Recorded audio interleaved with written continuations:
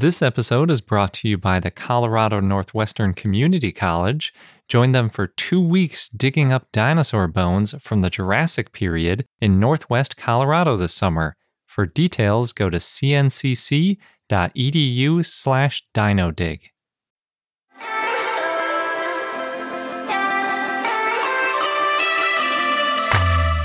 Hello and welcome to I Know Dino. I'm Garrett. And I'm Sabrina. And today, in our 358th episode, we have a bunch of news, including 3 new dinosaurs. I have 2 Spinosaurids, and I think you have a new dinosaur as well. Yep. So there's a lot of dinosaurs. We also have Dinosaur of the Day, Ceratosaurus, and I have a fun fact about dinosaurs eating whales. What? Yeah, it's pretty crazy.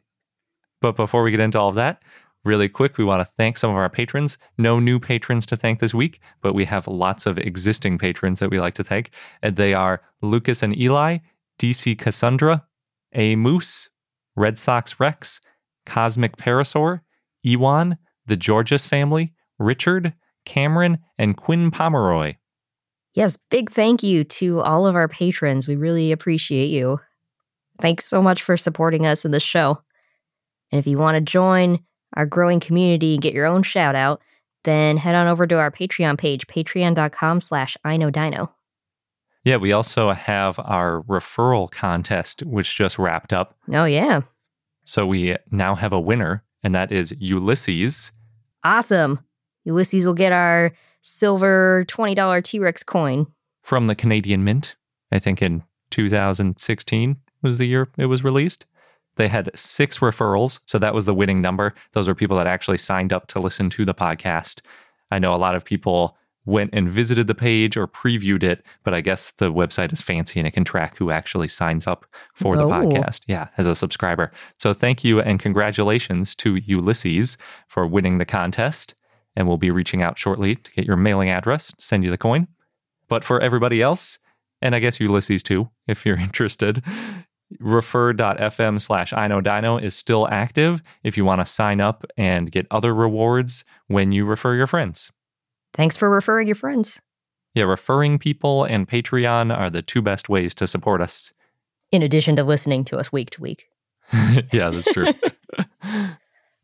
So on to the news. I'm going to kick it off with our 2 new Spinosaurids because I think that's pretty big news. We don't get new Spinosaurids all that often. Mm-hmm. And these are both new genera, too. It's not just 2 new finds. It's 2 entirely new dinosaurs known to science. So this new paper was written by Chris Barker and others and published in Scientific Reports. Both of the finds are from the Isle of Wight, which is just south of the main island of Britain. And it's on the southwest coast of the Isle of Wight, also known as Bryston Bay. And that area of the island is the Wessex Formation, or a small piece of the Wessex Formation.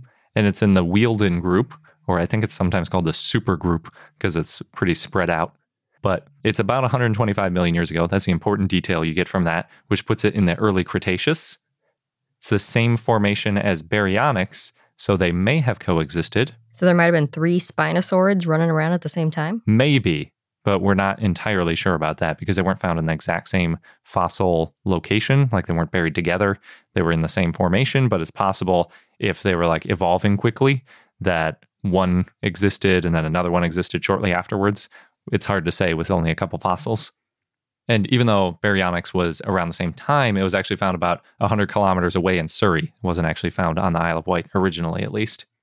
It also puts them about 25 to 30 million years before Spinosaurus, the namesake of Spinosauridae. They gave Spinosaurus a chance to evolve into something weirder. Yeah, yeah, that's possible. It also gave them a little bit of time to grow bigger because these guys were only about 7 to 8 meters long, very roughly, because this is based on some relatively small pieces, which would put them about 25 feet plus or minus a few feet in that ballpark. And that's in the same sort of range as Baryonyx, whereas Spinosaurus obviously was much bigger. Still pretty big. Yeah, definitely. Not tiny like the early Tyrannosaurs where they were super small and then they got way bigger. They started out relatively big. The 2 new genera named are Ceratoseucops and Rhiparovenator. The full name of Ceratopsuchops is Ceratopsuchops inferodios, and Ceratopsuchops is Greek for horned crocodile face. So it's got a long face with horns. Yeah, it basically, the horn refers to its large brow boss, sort of giving it like an angry eyebrow look, like a big rough brow above its eye, basically. But sort of horn-like, you know. Mm-hmm. And then inferodios comes from infernus in Latin for the underworld, and erodios in Greek for heron, so it turns into hell heron or hell heron. It's a crocodile and a heron. Yeah, pretty much. That's a good description of a Spinosaur, I think. Combine a big carnivorous, mostly fish-eating bird. And it looks intimidating. Crocodile. Yeah. And they emphasized in an interview that herons are usually thought of as fish catchers, but they actually have a pretty varied diet. So we think that Spinosaurs probably ate a lot of fish, but maybe they had a little bit more of a varied diet. And so maybe that's similar to Ceratopsuchops. Maybe it was eating a lot of fish, but also occasionally eating other stuff. The other genus and species is Rhiparovenator milneri, with Rhiparovenator being Latin for riverbank hunter, and milneri after Dr. Angela Milner, who co-authored the original baryonyx description, but sadly recently passed away. Oh, that's nice to have that namesake. Yeah, definitely. Especially considering these fossils at first glance you might assume were baryonyx, since they're from around the same time and place and have a lot in common, being spinosaurids. All of the bones in this paper were found between 2013 and 2017, so they're all actually pretty recent. Several fossil hunters found different pieces of the individuals, but fortunately, they knew the collection locations, and then they all ended up donating their pieces to the museum. Cool. And that museum is the Dinosaur Isle Museum, by the way. And also a group from the local Dinosaur Isle Museum excavated a large portion of a tail. So it's a real team effort here. Yes. The tail that they found belongs to Rhiparovenator. So that's sort of the more exciting of the two finds, I think, because we have a lot more of the body or the animal itself. They also found the tip of the snout, which is technically a partial premaxilla, if you're interested in the jargony version of it, the brain case, and a, quote, preorbital fragment, which is basically a couple of fused bones from in front of the eye. For Ceratopsuchops, they also found the tip of the snout and the brain case, but they didn't find really anything else. So both of the finds include partial teeth in the premaxilla, and so there's some good comparisons to do there, as well as in the brain case. There's a lot of things you can compare. That's how they know they're two different species. Yes, and two different genera as well, because they separated them out not only to species, but also genera one level up. Right. And yeah, they could do an easy direct comparison. And we also have the snout tip and brain case of baryonyx. So all three of them we can compare, which is pretty good because a lot of time with Spinosaurids, we don't have much overlapping material and it becomes a big guessing game of whether or not these things actually are different genera or if we just found different pieces of the same animal. Both Ceratopsuchops and Rhiparovenator have narrow snouts that expand a bit at the end, as basically I think all Spinosaurids do. They have the same sort of slightly bulbous nose that Spinosaurus and gharials have. You know, it's just sort of like, it's very narrow and then it puffs out at the end. It looks really funny when you see it up close. It would look terrifying when it's alive. Yep. But as just a single bone, it looks kind of goofy. They also have differences in their teeth positions and other details, which is how we know that all three of these, Ceratopsuchops, Rhiparovenator, and baryonyx, are all different genus. So like I said, they found a good portion of the tail of Rhiparovenator. It's much more like a typical theropod tail, though, than it is like a Spinosaurus tail. Interesting. So Spinosaurus has those incredibly long, thin spines on the top of its tail vertebrae, presumably covered in a fin-like sail, which is just... It was very surprising when it was found. Well, surprising to some people. To the people that thought this is definitely a very aquatic animal, It was not surprising. It was like justification for their hypothesis. But Rhiparovenator basically is about even. So the neural spines on the top and the chevrons on the bottom of the tail are about the same height.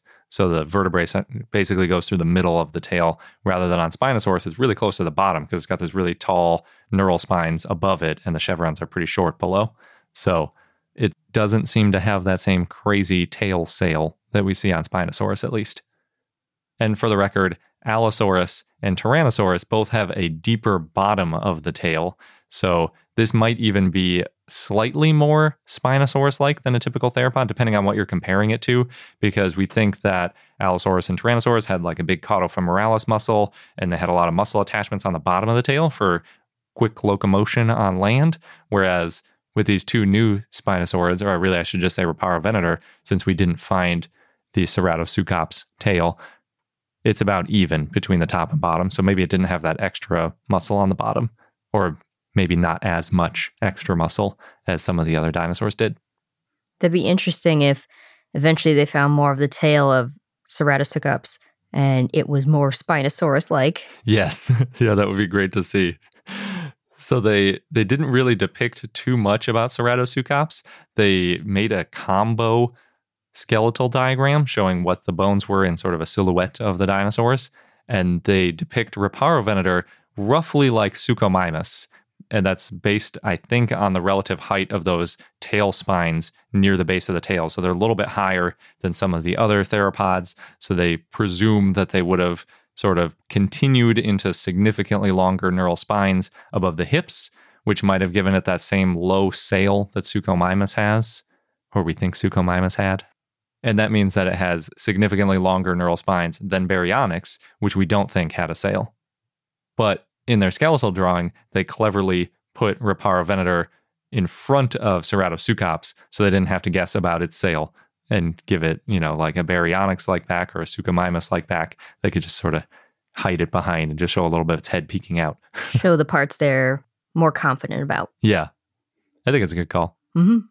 The only previously published specimens of Spinosaurids from the Isle of Wight are teeth and a lone vertebra. In the past, they've been called Baryonyx, since it was named from around the same time and place. However, the tooth enamel appeared a little bit different on some of those teeth than Baryonyx. But since we don't have a complete set of jaws of any Spinosaurid, we got a pretty good combination if you include multiple individuals of one or two of the species. But we don't have a full nice set. So it's hard to compare the heterodont teeth. If one individual had slightly different teeth shapes in different parts of the jaw, we can't really tell that. And we also don't have many ages of Spinosaurids. So if the teeth changed as they grew up, we don't really know. It's hard to say what they might have looked like at different ages. So it's possible still that these teeth are from Baryonyx. But now we know it could look different because they were actually from different animals. It doesn't necessarily have to just be an unusual Baryonyx tooth. It could just be a Ceratopsuchops or a Rheparovenator tooth, or maybe some other Spinosaurid that we don't know. Yeah. Because if there were three, maybe there were more. I found it kind of funny. The authors wrote Spinosaurids are phylogenetically, quote unquote, unstable, which I don't think is something I've heard before. Phylogenetically unstable makes it sound like just on their own, they're jumping around evolutionarily. But really, it means as we find any new individual fossil, it tends to just completely mix up where they belong on our dinosaur family tree. So this paper resulted with Rheparovenator and Ceratopsuchops as sister taxa, which sometimes can be risky because it might mean that they might get lumped in the future. But I don't think that's the case because Ceratopsuchops does have a different brain case where we can see that, boss above the eye, whereas you don't have that same sort of thing on Rheparovenator. And then again, there's some slightly different tooth positions. So they probably, I think, are going to stay as distinct genus. I don't think it's really going to be questioned. But the next closest relative to them was Suchomimus in Africa. It might also be why they chose it as the skeletal with the longer spines above the tail and the low sail. And then one farther away is Baryonyx. So you've got these two that are from the Isle of Wight. You've got Suchomimus from Africa, and you've got Baryonyx also from Europe. And those four alone make up Baryonychinae in their analysis. Then on the other side, you got Spinosaurinae, and that includes the rest of the Spinosaurids, which also include Europe, Asia, South America, and Africa. That's a lot of Spinosaurids. Yeah, they're pretty spread out. I mean, we find the teeth all over the place. I know they find teeth in Japan and all sorts of places, but it's hard to find. Usually they don't find the actual fossils of the bones. All of the earliest finds, both from Spinosaurinae and Baryonychinae, are from Europe. So Europe is our best guess for the origin of Spinosauridae, which is the group that includes both. But we're still really not sure exactly when Spinosauridae evolved, because it looks like their closest common ancestor with a different family should push their evolution back to like the very earliest Cretaceous or late Jurassic. And we don't have any fossils from that time period yet. So we're not really sure exactly what's going to fill in these gaps. And it's possible that Baryonyx, Riparavenator, and Ceratoseucops all lived together. But like we were saying before, we're not really sure. They might have been in different niches or living in different areas. So they may not have actually encountered each other all that often. Plus, if they were around the origins of Spinosauridae, it's possible that they were evolving pretty quickly, and none of these genera were around for all that long before the next one took over in quick succession, a relatively quick succession. You know, it could have been a million years in between them. All right, we got another new dinosaur. This one is a Chasmosaurine ceratopsian from the Hall Lake Formation, so Upper Cretaceous, of south-central New Mexico in the U.S. It was published in Cretaceous Research by Sebastian Dahlman and others, and the name of this dinosaur is Sierraceratops turneri. Oh, that's kind of a tongue twister. Sierraceratops?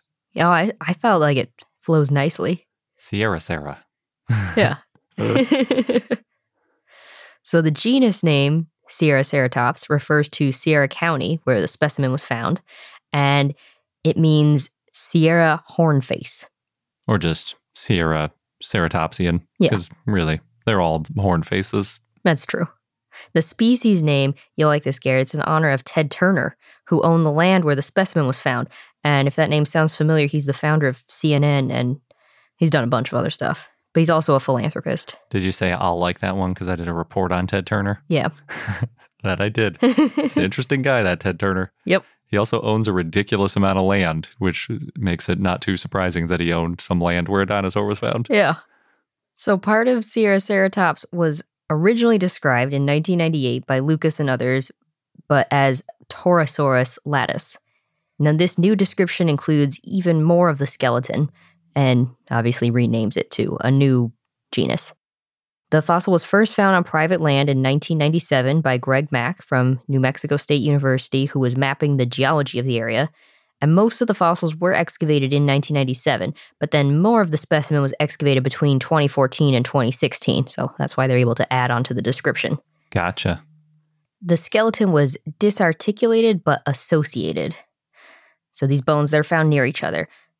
There were some fractures and some missing bones, and that may mean that there was some erosion that happened. The bones they found include parts of the skull, parts of the frill and the horns, vertebrae, dorsal ribs, parts of the forelimbs and shoulder. The holotype's in the collections of the New Mexico Museum of Natural History and Science. It's about 16% complete, but it's estimated, Sierraceratops is estimated to be medium-sized, about 14.7 feet or 4.5 meters long. I would say that might even be on the small end of a ceratopsian, at least a ceratopsid ceratopsian, when you're excluding the really tiny ones. Yeah, I guess it depends what you're including there. So Sierraceratops had relatively short brow horns. They found the right postorbital horn core. That was about 24 inches or 60 centimeters long, but it was missing the tip. And the brow horn had a broad base. The horn core is short and robust, and it rises up and then curves forward, like with other chasmosaurines. But we'll need more fossils to know if the relatively short horn core is due to individual variation, just this one skeleton, or if it's a characteristic of all Sierraceratops. Yeah, that's always the case. You never know for sure if what you're finding as a unique feature is just a weirdo, or if it's an actual feature of most of the animals in that genus or species. Yeah, and chasmosaurines also tend to change a lot over time as they grow up. Especially in that ornamentation. Yeah, so some of these characteristics could be due to ontogeny while it's growing up. It did have large cheek horns that had a pyramid shape and a sharp tip, which is different from Torosaurus, which had these short, blunt cheek horns, which are also known as epijugals. So Hall Lake Formation is in Sierra County, New Mexico. Other dinosaur fossils found there include a tyrannosaur and lots of ceratopsids, including Sierraceratops, of course. Also ankylosaurids and hadrosaurids. That name, the Hall Lake Formation, doesn't really ring a bell to me, but maybe we just don't mention that formation, even though we've mentioned some dinosaurs from it. Yeah, it sounded vaguely familiar to me, but I wouldn't be able to tell you why. Especially if they're finding ankylosaurids. I should really know that one. But back to the ceratopsian. So Sierraceratops is found to be a sister taxon to Bravoceratops, which was found in Texas, and Coahuilaceratops, which was found in Mexico.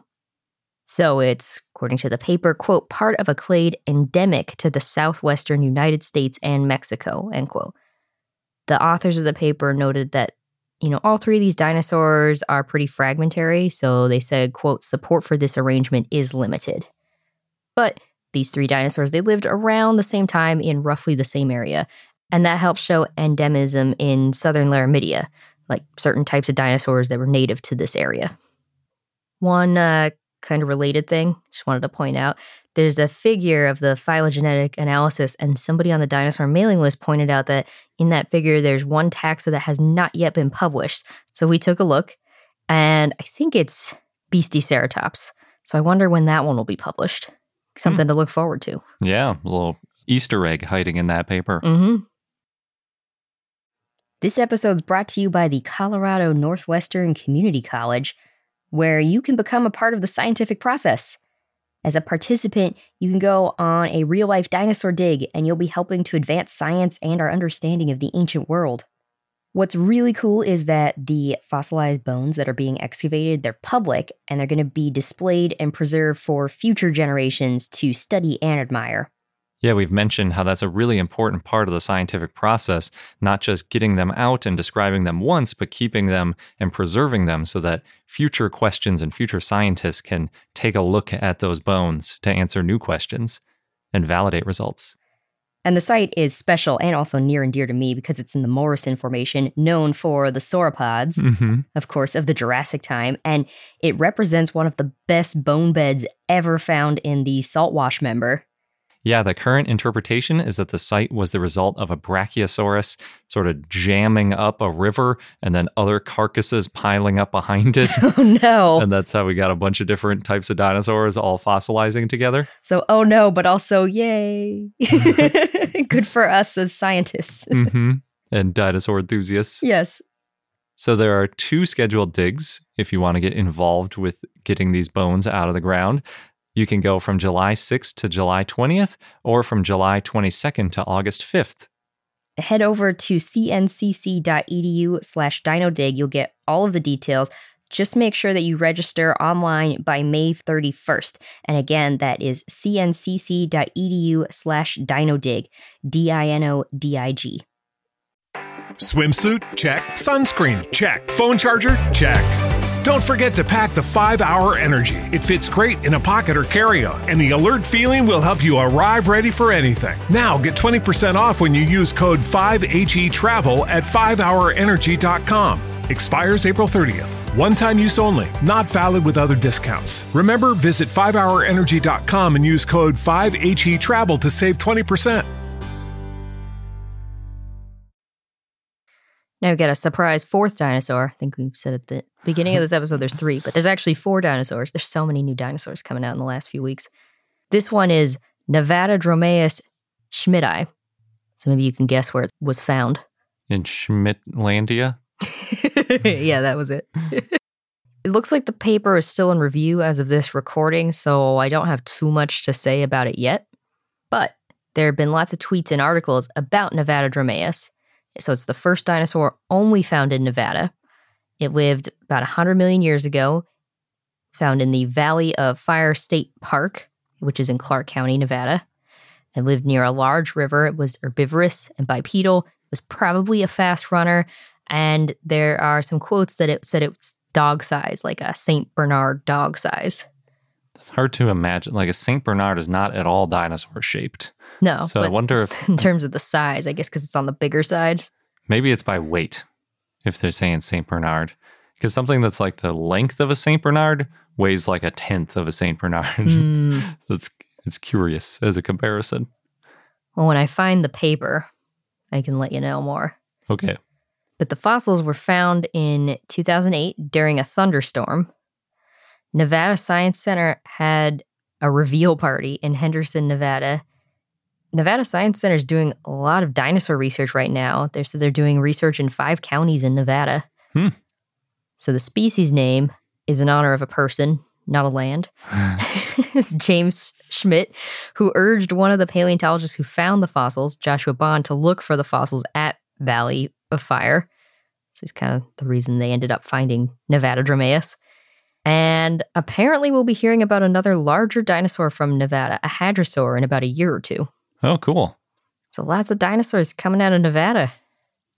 Nice. I mean, Nevada has a Badlands-ishness about it, where there's a lot of basically barren land with rock outcroppings and things. So I could see how it could be a good place to find dinosaurs, as long as the rocks are Mesozoic. Mm-hmm.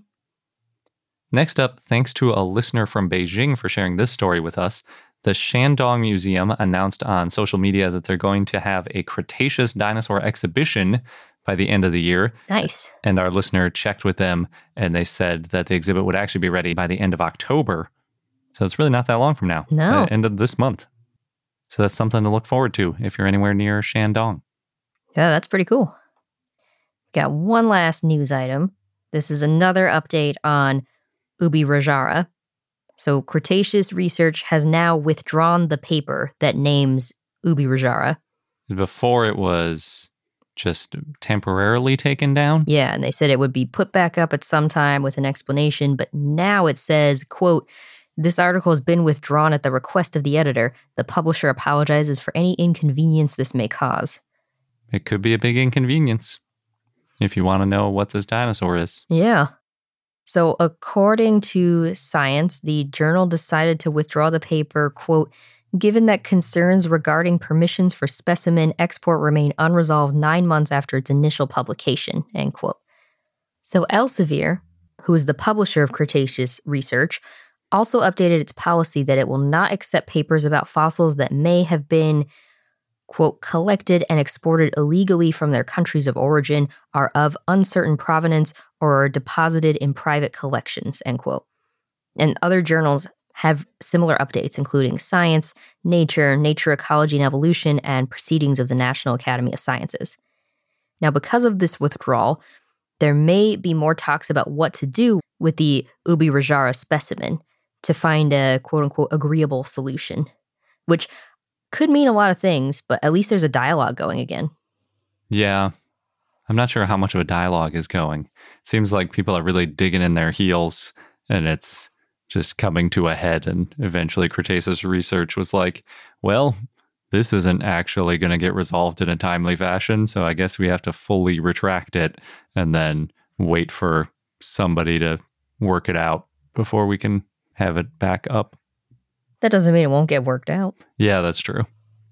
Just will take longer than everybody was expecting. Yeah. Yeah, I would really like to know what's going on behind the scenes there. I'm sure there's been quite a few conversations happening. Oh, yeah. I'm sure there's a lot happening.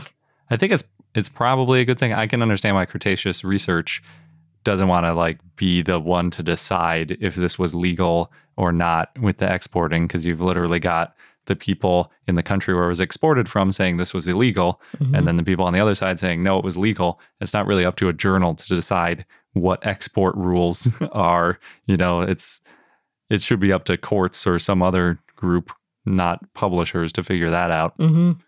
But I really like the update. I also really like that they included that comment about fossils that are of uncertain provenance or are deposited in private collections in there too, because Elsevier is the world's largest scientific publisher. About 18% of all scientific papers come out through one of their journals. And since most people agree that people shouldn't have scientifically useful fossils in private collections where they're not available to science, that means that if you're publishing on something, it's scientifically useful by definition. So it should be in a repository where scientists should have access to it. So I like that piece of it, because they're not saying that people shouldn't own fossils or that that's a problem. It's that they need to be in some sort of scientific institution, and you need to be able to tell where they came from as well, with that uncertain provenance piece of it. So I like that. Yeah, and it sounds like more journals are coming to similar conclusions. So that'll be interesting seeing the effects of that going forward. Yeah, definitely. So overall, good news, regardless of what you think of this specific case. I hope it gets resolved. Me too. I still feel like, why can they not just add some more authors to the paper, come up with some sort of agreement where it's going to be in one country for some period of time and then the other country make some models of it, all that There's probably a lot more behind the scenes that we just aren't aware of. I guess. It doesn't seem that complicated, though. This kind of stuff happens all the time, and usually it doesn't get so public and so contentious. Unless there's more stuff going on than we realize. I guess. And now on to our dinosaur of the day, Ceratosaurus, which was a request from PaleoMike716 via our Patreon and Discord, so thanks. It was a sauropodomorph that lived in the early Jurassic in what is now Arizona in the U.S., found in the Kayenta Formation from the silty facies. It looked kind of like a ground sloth. Really? Well, it's a sauropodomorph, not a sauropod. Interesting. So did it have a really short neck? No, it had a long neck, but it had powerful hands. Okay. Because sloths have pretty short necks. So that's like, it's more about the hands that make it sloth-like. Okay. So like a ground sloth with a really long neck. Yeah. Now, its hands were smaller than a human's, but they were more powerfully built, and they had these big claws. So I'm guessing this was a really small sauropodomorph if it's considered to have powerful hands that are smaller than a human's. Yeah, it's considered mid-sized, about 13 feet or 4 meters long, and weighed 440 pounds or 200 kilograms. That's still pretty heavy for only human-sized hands. It's true. Although if huge claws were on those hands, that does make a big difference. Yeah. The longest claw was on the first finger of the hand. So Ceratosaurus may have been an omnivore. It also had powerful shoulders, and its scapula was hourglass-shaped. For big muscle attachments. As I mentioned, it had a long neck. It also had a robust build. It walked on 2 legs, and its forelimbs were shorter than the hind limbs, which you would expect walking on 2 legs. The humerus was 61% the length of the femur. Okay, yeah. So like 2/3 the length, maybe, roughly, for the forelimbs versus hind limbs. It also had long thigh bones, and its hind legs were column-like. They're a bit larger, and the neck vertebrae was lengthening. So you start to see these more sauropod characteristics. Ceratosaurus helps show that sauropod traits may have developed in smaller animals first, and that helps show how sauropods grew to be so big. Ceratosaurus didn't have air sacs in the skeleton, also known as the postcranial skeletal pneumaticity. It had large eyes. It didn't have a good sense of smell. There's no evidence it had a beak. Its lower jaw curved downwards toward the tip. Oh, weird. I guess we've seen that in some other sauropodomorphs. Yeah. It had 20 teeth on each side of the upper jaw, and the lower jaw also had 20 teeth. And these were, quote-unquote, moderately heterodont teeth that were serrated, so somewhat different. Yeah, moderately heterodont. That's funny. Yeah. So I guess that's why it might be an omnivore, because it's got different teeth. And you'd think like, well, maybe these teeth were for the meat and these teeth were for the vegetables. And also, why did it have these big claws? Yeah. The type species is Ceratosaurus orofontinalis, and it was found on a field trip in 1997 by researchers, and then named in 2011 by Timothy Rowe, Hans-Dieter Suess, and Robert Rees. It took 3 10-week field sessions over 3 years to excavate. They also found a Dilophosaurus specimen. Wow, that was a pretty good session. Yeah. Or pretty good 10-week sessions. Multiple sessions, yeah. The holotype of Ceratosaurus is nearly complete. It's an articulated skeleton and a fragmentary, disarticulated skull. That one's known as TMM 436462. They also found another partial skeleton, a different skeleton, so It's TMM 436463, and a nearly complete skull of another specimen. That one's MCZ 8893. Thanks for the specimen numbers. I needed those. I mentioned them because I wanted to make sure it's clear that these are 3 different specimens. Gotcha. So the holotype is a mature individual, but maybe not a full adult yet. But it's nearly complete, which is pretty awesome. Yeah. The nearly complete skull, the MCZ1, was originally thought to be Massospondylus sp, so some kind of species of Massospondylus. That skull was crushed and split, caused by swelling and shrinking of the clay around it after it was buried. And that skull was more juvenile than the holotype. The MCZ skull was found in 1978 and later known as the, quote, unnamed Kayenta prosauropod. It was also informally known as the rockhead specimen because it was found from the base of a geographic feature known as Rockhead. Not because it had a particularly rock-like head. No. So the genus name Ceratosaurus is in honor of Sarah Mrs. Ernest Butler, a philanthropist who helped fund the Dino Pit exhibit at the Austin Nature and Science Center. Timothy Rowe helped create the exhibit and told Sarah, quote, if she really raised $1 million to build the Dino Pit, I'd name a dinosaur after her. He followed through. Good thing he had a dinosaur to name. Yeah. She raised that money in a year. Well done. Yeah. The species name Orofontanellus refers to Gold Spring, Arizona, where the holotype was found. It means gold of the spring in Latin. Interesting. Oh, because it's Gold Spring, Arizona, so it's gold of the spring dinosaur. Now, the discovery of Ceratosaurus helped show that dinosaurs became more dominant after the end of the Triassic extinction event, and not by being so fierce and outcompeting all other animals. Because this doesn't look very fierce. Although ground sloths are pretty fierce, so I don't know. I think it's more when it appeared. Oh, because it's after an extinction event? Yes, because Ceratosaurus was from the early Jurassic, and this is after the Triassic ended. There's this big extinction event, and now we're seeing different dinosaurs. Gotcha. Timothy Rowe said in an article by the University of Texas at Austin College of Natural Sciences that dinosaurs, quote, were humbler, more opportunistic creatures. They didn't invade the neighborhood. They waited for the residents to leave, and when no one was watching, they moved in, end quote. So they're more like squatters than burglars? I guess. Or just opportunistic. In 2018, Adam Marsh and Timothy Rowe analyzed Ceratosaurus with additional prepared fossils and CT scans, and they found Ceratosaurus to be more closely related with sauropodomorphs from South Africa, South America, China, and Antarctica than sauropodomorphs from North America, which is interesting because it was found in North America. At the time that Ceratosaurus was named, only 3 sauropodomorphs were known from the early Jurassic of North America. That's Ankylosaurus and Ceatod, and another one that has not yet had a formal description, but it's kind of known as Fendusaurus. Fendusaurus. Interesting. So those 3 are not closely related. They're not part of the same clade. It appears that there were no ornithischians or sauropodomorphs in North America in the Triassic. At least no fossils have been found yet. And if that's true, it ends up being that they really weren't there in the Triassic. Then Ceratosaurus is one of the earliest North American sauropodomorphs.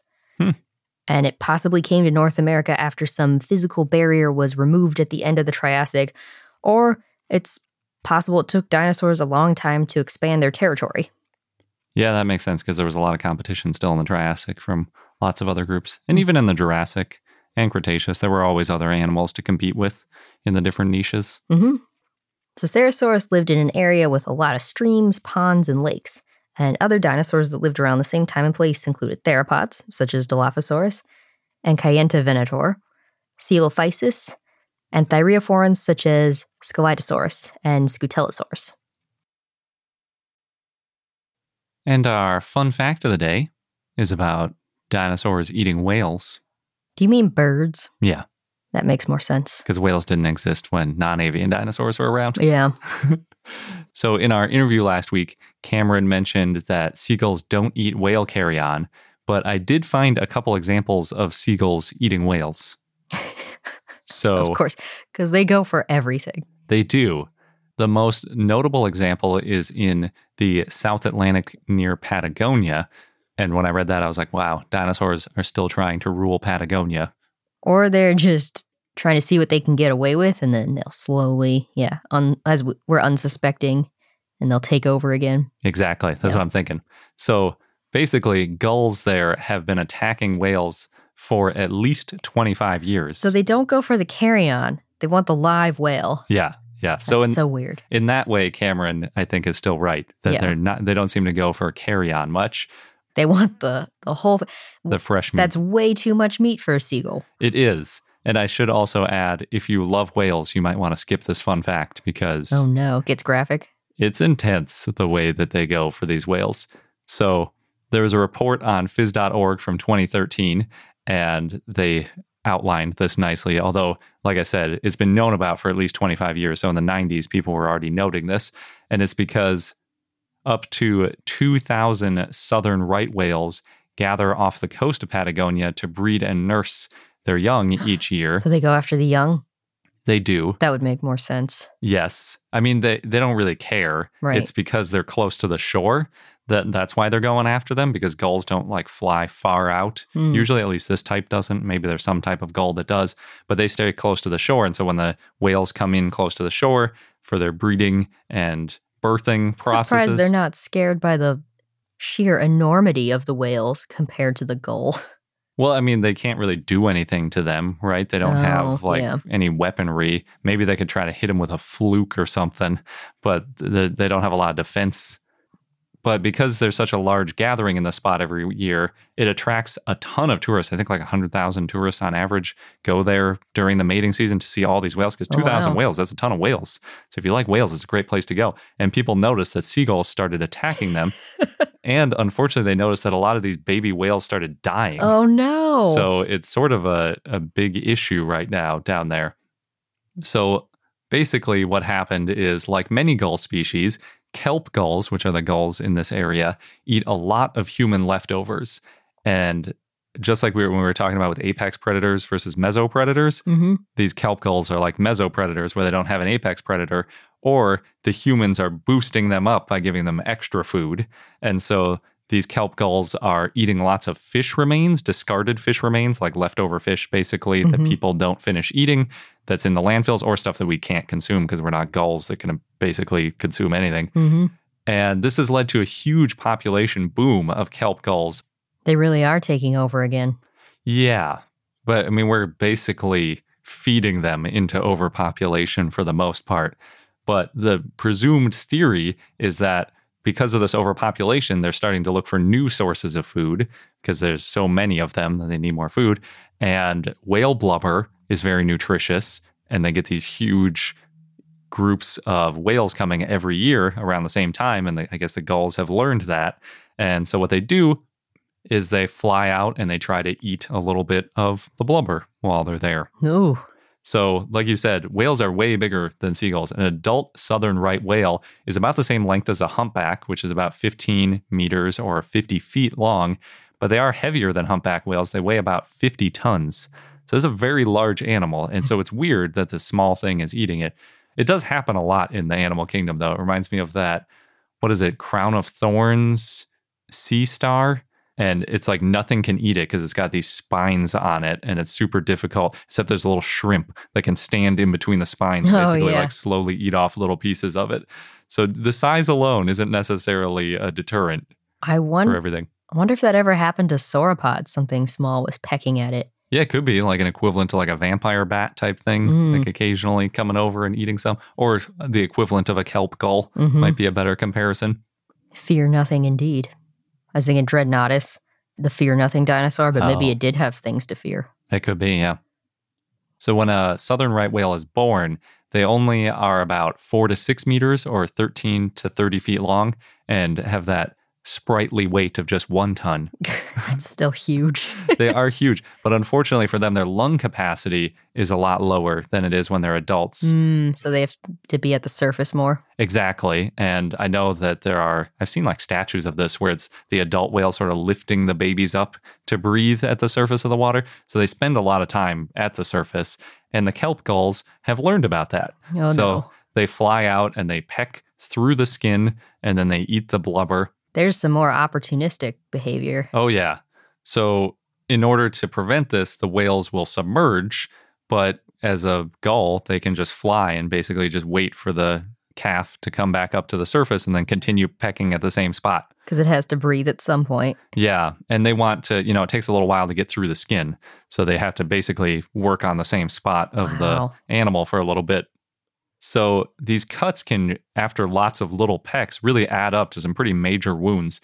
Cuts from the gulls can measure up to 10 centimeters or 4 inches deep and up to 1.5 meters or almost 5 feet long. Oh, ouch. So that is quite a gash. So that's a big problem. Obviously having these huge open sores could be problems. They could get parasites in those wounds or other infections. The gulls themselves might infect these wounds. But another problem is that these gulls will also attack the whale's parents if they're near the calves. Brazen. So, yeah.